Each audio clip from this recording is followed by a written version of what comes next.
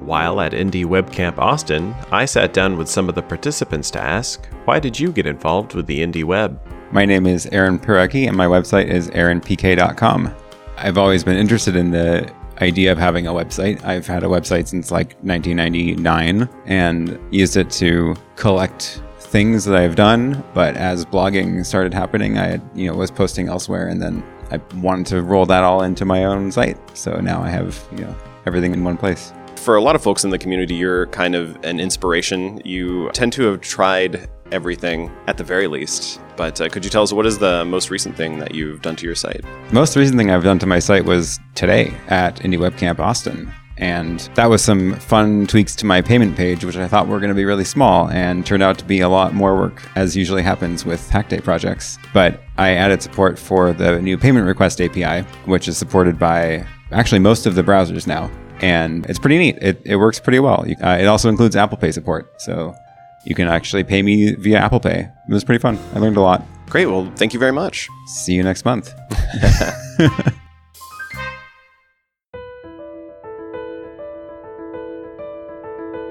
Hello and welcome to This Week in the Indie Web Audio Edition for the week of December 16th through 22nd, 2017. This Week in the Indie Web is a weekly digest of activities in the Indie Web community at indieweb.org. It contains recent and upcoming events, posts from Indie News, and a summary of wiki edits. This Week in the Indie Web is sent out on Fridays at 2 p.m. Pacific Time, with this audio edition appearing the following day. You can find the web edition of This Week in the Indie Web, including all links and an archive of all past editions, at indieweb.org/this-week. Events. Homebrew Website Club is a bi-weekly meetup of people passionate about or interested in creating, improving, building, and designing their own website. Most meetings take place every other Wednesday from 6:30 p.m. to 7:30 p.m., with an optional quiet writing hour from 5:30 p.m. to 6:30 p.m. beforehand.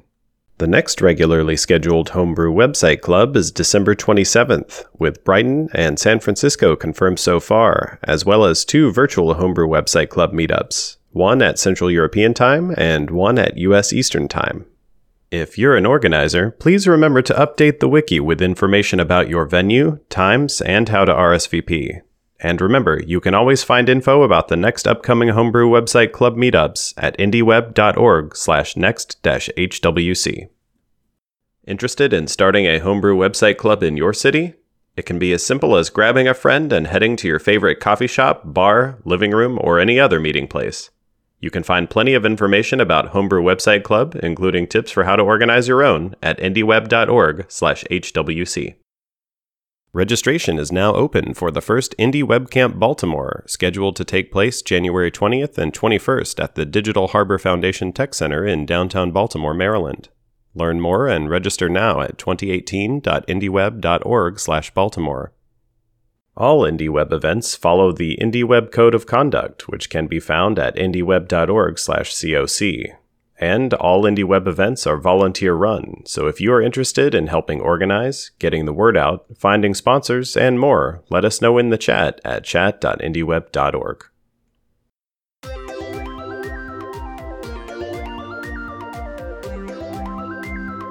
And now, a selection of this week's updates from the IndieWeb Wiki at indieweb.org.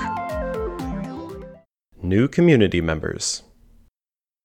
A new user page was created for Patrick Sletfold at patrick.multitech.no. Patrick shares his experiences with technology on his blog at multitech.no and has started Norwegian translations of several IndieWeb Wiki pages, including Getting Started, Discuss, Contribute, and more.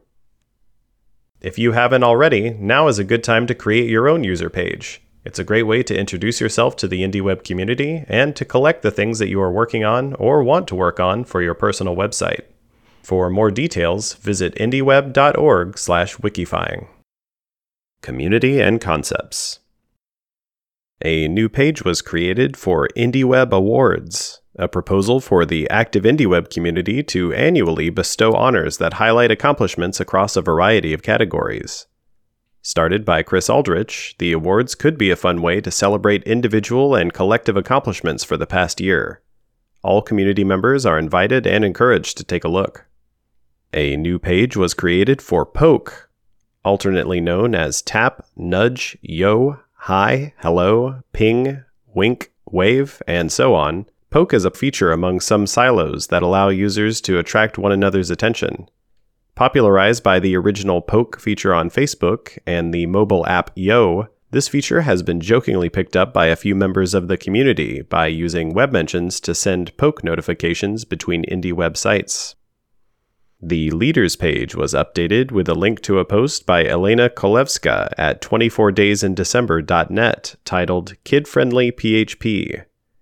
In it, Kolevska gives guidelines for making events more friendly to parents of young children, including a kids' corner, insurance, food, and daycare if possible. This could be a useful resource for planning future indie webcamps. Indie web development. The static site page was updated with a link to a project by Zach Leatherman on GitHub named Eleventy.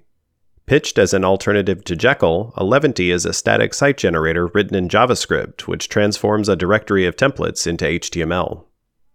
The comments page was updated with links to 2 projects for hosting comments on static sites in the style of silos like Disqus. First, Commento is a privacy-focused comment engine written in Go. You can learn more about it at commento.adtac.pw. Second is Schnack, a comment engine written in Node.js, which allows commenters to authenticate using Twitter or GitHub. Learn more at github.com/gka/snack.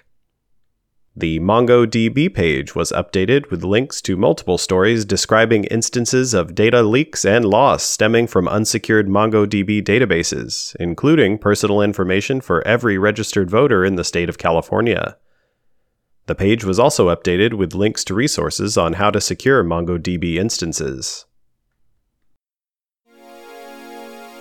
That's going to do it for this week. Thank you for listening.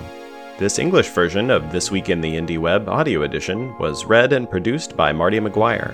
If you have suggestions for improving this audio edition of the newsletter, please feel free to contact Marty in the Indie Web chat. This Week in the Indie Web and the Indie News services are provided by Aaron Parecki. Music for this episode included the tracks Day 85 Suit, Day 48 Glitch, Day 49 Floating, Day 9, and Day 11 of Aaron Parecki's 100 Days of Music project. Find out more at 100.aaronparecki.com. Learn more about the Indie Web at indieweb.org and join the discussion via Slack, IRC, or the web at chat.indieweb.org.